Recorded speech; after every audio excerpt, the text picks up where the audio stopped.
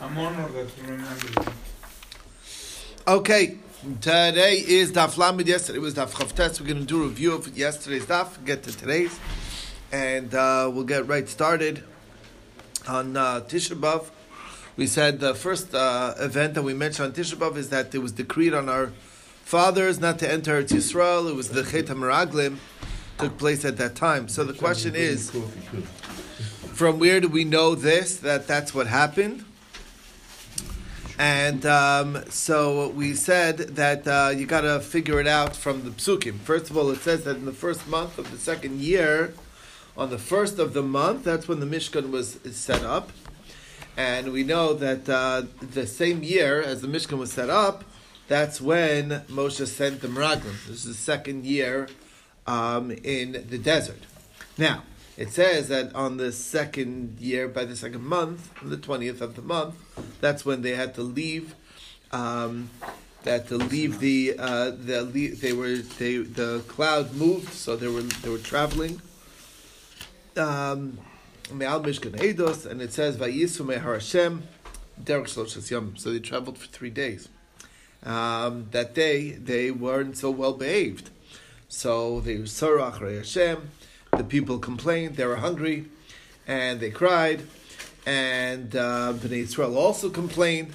Anyway, that was another month of a disaster. Basically, that was the slav, the special birds that were available for them to eat. Anyway, that brings us to the 22nd of Sivan now. And then it says Miriam was at Katsaras, and she was gathered in for 7 days. It takes us to the 29th of Sivan. And it says right after that, Shlach Lecha Noshim, that we should send spies. As you know, there's a connection there that they should have learned from Miriam not to speak Lashon Hara. All right? Anyway, so that's the same time. So if you do math, 29th of Sivan, he sent the Meraglim. They came back 40 days later. So you look in the calendar, it comes out to Tisha B'Av. So the Gemara says, or like right before Tisha B'Av, that night they cried, that was the night of Tisha B'Av. So the Gemara says, problem is that it's really a day too long. So the Gemara says not true, because the Tammuz of that year, even though normally it's a 29-day, it was a 30-day, and therefore it came out to exactly the 9th of Av, the eve of the 9th of Av. Everyone cried that night, and that's what Hashem said, that you cried for no reason. I'm going to give you a reason to cry on this night. Now, and that's what happened in the future. So many bad things happened on Tisha B'Av. Okay, we said that the first Beis Hamikdash was destroyed on Tisha B'Av. Where do you see that? It was burnt on Tisha B'Av. So the Gemara says there's conflicting psukim. In Malachim it says, Sefer Malachim, it says that it was in the 5th month, and the 7th of the month, that's when Nebuzaradan came to burn down the Beis Hamikdash. And then it says, in the 5th month, and the 10th of the month, which is the 19th of the year Nebuchadnezzar, so that's when he came. So it can't be the 7th, because then it says the 10th. It can't be the 10th, it says the 7th. So it must be that they're both true, and one was the beginning, and the other one was the end. So it started out, they were destroying as they were going from the 7th, 8th, 9th, the end of the 9th, going into the 10th. That's when they first lit it on fire, and the fire burnt the entirety of the 10th. And that must be what happened. That's what the Gemara says. And we commemorate the 9th. Now, this is exactly why Rabbi Yochanan says that if I was the one in charge, I would have made it the 10th, because the bulk of the burning of the town was actually on the 10th. So that was his idea. Okay. The Rabbanan's view was, and the reason why we do commemorate on the 9th is because the beginning is the harder part. Okay, in the second Beis Hamikdash, how do you know it happened at the same time? So that's based on the idea that there's a merit to the day of merit, and a difficulty to the day of difficulty. Okay.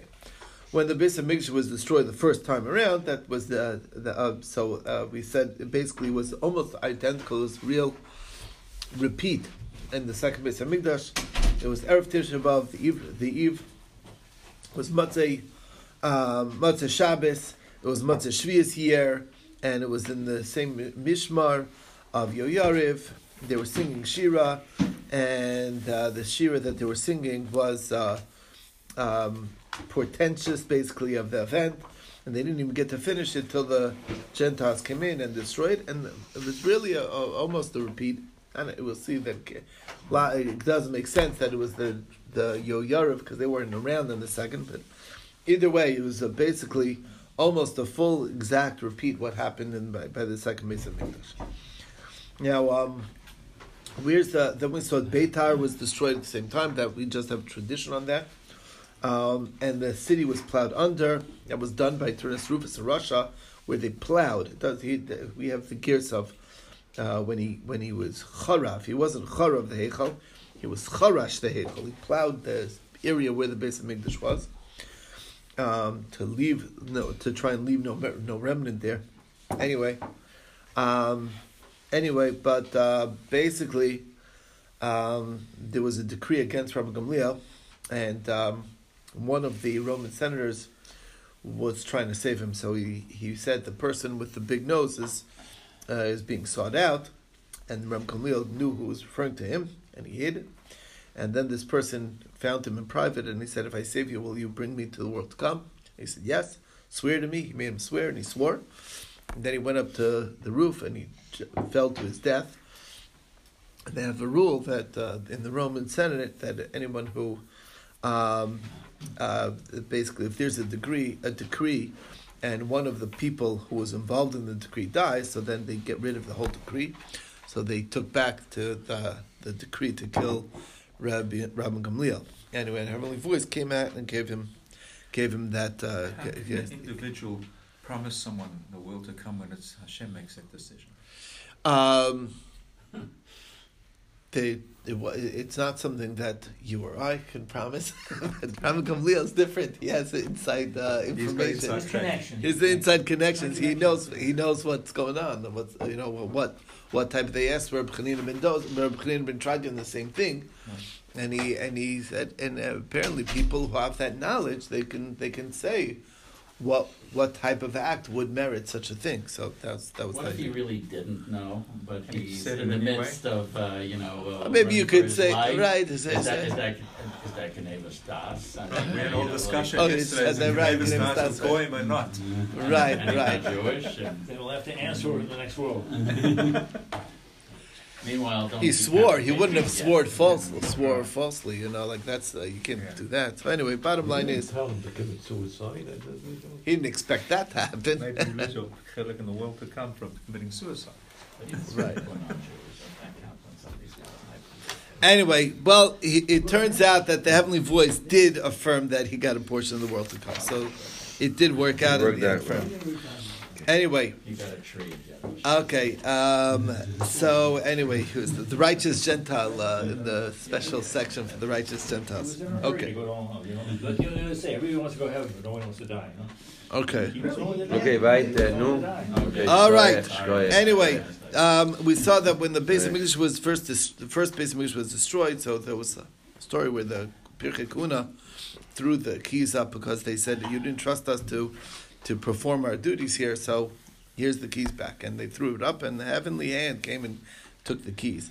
And then they just fell into the fire, and that was... Can you do that? I mean, this is suicide. I mean, this is something against...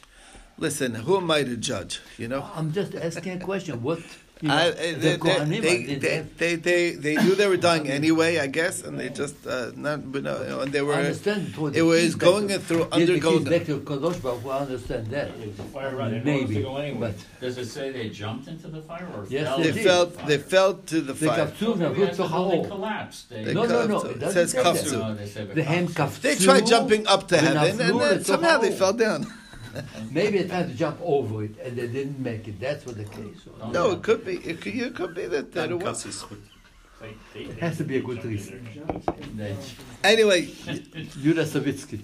Yeshayahu made a there is a basis, there is an idea that somebody who's undergoing tremendous mental anguish, they're not faulted for something like that. So there is such a concept like that. We find by I don't know if you remember by Nicanor. No, the places there's Gemaras where Nicanor, I don't know if you remember Nicanor. Have brought those special the doors, the copper doors, and they had to throw one over. And he said, if you're going to throw this one, you're going to have to take me with it and throw me in the so he's putting his life online. How's that appropriate? Yeah, but the mental anguish of what he was undergoing. So we don't judge. So it's the same exact thing over here. The ladies being transported to Rome, they all drowned themselves. Right, exactly, and that we don't fault them for that. We it's. But in order for someone to do something like that, they have to be going under tremendous mental anguish. So what? No one's held responsible for.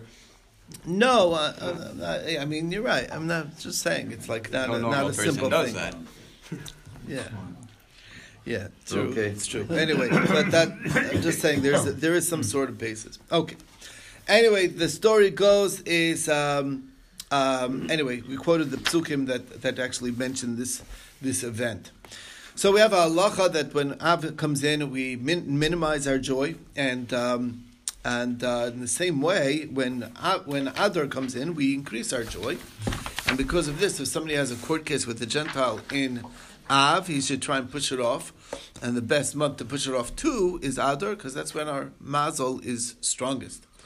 We said that to give an achris v'tikva, we quote a few sources from Rav Yehuda, the son of Rav Shmuel Bar Shilas, in the name of Rav. So what is the pasuk that when they went to Bavel, they had a future and a hope.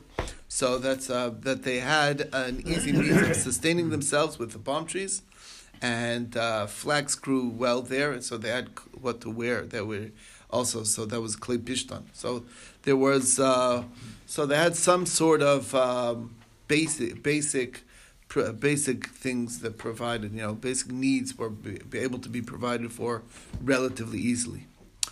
Next we saw Reach Bini Reach Sadesh Habercha Hashem. What is the Reach Sadesh? So we said that is a field of an apple orchard. Next we saw halacha of the week that Tisha B'Av falls out on. So you're not allowed to get haircuts or launder your clothes. So Rav Nachman put a provisio. He said that's only true if you're laundering to wear, but if you're laundering to leave it till afterwards, then it's not a problem. And Rav Shesha says that's not true. Even if you're not going to wear it, it's still a problem. And Rav Shesha says, take a look at in the house of Rav, the laundry guys are on vacation during the week of Tisha B'Av. So Rav Hamnuna asked a question also on that vein. It says on the Thursday you're allowed to for Kavod Shabbos. And what could it be talking about? If it's to wear, there's no Kavod Shabbos to wear on Thursday. Kavod Shabbos would be saving it till afterwards, till Shabbos. So it must be till Laniach, and it's still saying it's only allowed on Thursday, not any other day of the week. So that's a disproof to Rav Nachman. The Gemara says not necessarily. You could read it into Rav Nachman. What if it's somebody who only has one shirt? Then maybe you can launder it even on Thursday to wear on Thursday, but it'll still be a lot cleaner than it would be if you didn't do it right. So anyway, and that's a special heter on Cholamoy to launder clothes if you only have one pair of clothes. Anyway, we also saw this machlokes is Rabbi Yamin and then Rabbi Lazar says that wearing is laundering to wear is a problem, but to leave is not a problem. And on that we had a very clear question. It says that you're not allowed to launder before Tisha B'Av, even to leave after Tisha B'Av, which is basically straight up disproving this opinion of Rav Nachman and Rabbi Lazar for that matter. We also said that our ironing is not as, or at least the time of the Gemara, is not as good as the laundering of those times. And linen is not a problem of ironing. It doesn't fall. It's only like fancier clothing. And the Gemara says that's a disproof. Okay. Next we saw Rav Yitzchak Bar Guri said in the name of Rav Yochanan, even though linen, we said it's not really a problem of ironing it, but you're not allowed to wear it on the week of Tisha B'Av. the week that Tisha B'Av comes in. Rav says it's only true if it's before, but afterwards it's never a problem. And Shmuel says that's not true. That even the week of Tisha B'Av issue is for both sides of Tisha B'Av. Before and after, you don't wear wear the new clothes or whatever, the fancy whatever, this nicer garment, the freshly laundered clothing. So we brought some proofs. It says that the Shabbos that Tisha B'Av falls out on it, you're not allowed to get haircuts, you're not allowed to launder. On Thursday you are, because of Kavod Shabbos, and it gives a very clear examples. It says on a Sunday, the whole week before you're allowed to launder, and the whole week of you all are also allowed to launder, meaning after Tisha B'Av. So if it comes out on a Monday or Tuesday or Wednesday or Thursday, so then before is prohibited, after is permitted. Anyway, it's basically saying black and white that the whole Isser is only before, not after. And we even said also in the process, we mentioned that if you would be, let's say it's a Friday, Tisha B'Av comes out on a Friday, so then on Thursday there would be a special allowance to launder clothes, to have fresh clothes for Shabbos,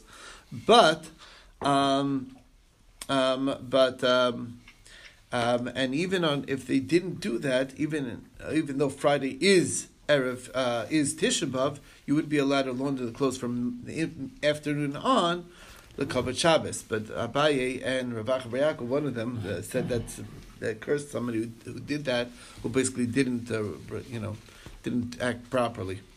Okay, now if it comes out on anyway, so we said if it comes out on a Monday or Thursday, they would lay 3 aliyahs and 1 haftorah, and if it's Tuesday or Wednesday, then it would be 1 aliyah and 1 haftorah, and that's where Rav Yossi says no, we always read 3 aliyahs and the haftorah, and that is what we do. But anyway, but the bottom line of this price is a disproof to Shmuel. So Gemara Shmuel will tell you that it's machlokas tanoim, and that's where we left off. We brought down the other opinion. It says that the week of Tisha B'Av, it says Tisha B'Av that comes out on a Shabbos, or on an Erev, or Erev Tisha B'Av is a Shabbos. Mm-hmm. So you're allowed to eat that Shabbos, the full meal, whatever you normally would eat, even a Suda like Shlomo HaMelech in its time. There is no limitations that you normally would have of an Erev Tisha B'Av. And you would be allowed to haircuts, launder from Rosh Chodesh until the Tanis, according to Meir. According to Rabbi Yehuda, the whole month you're not allowed to do those things, and according to Rabbi Shimon Gamliel, it's only the week of. Now, we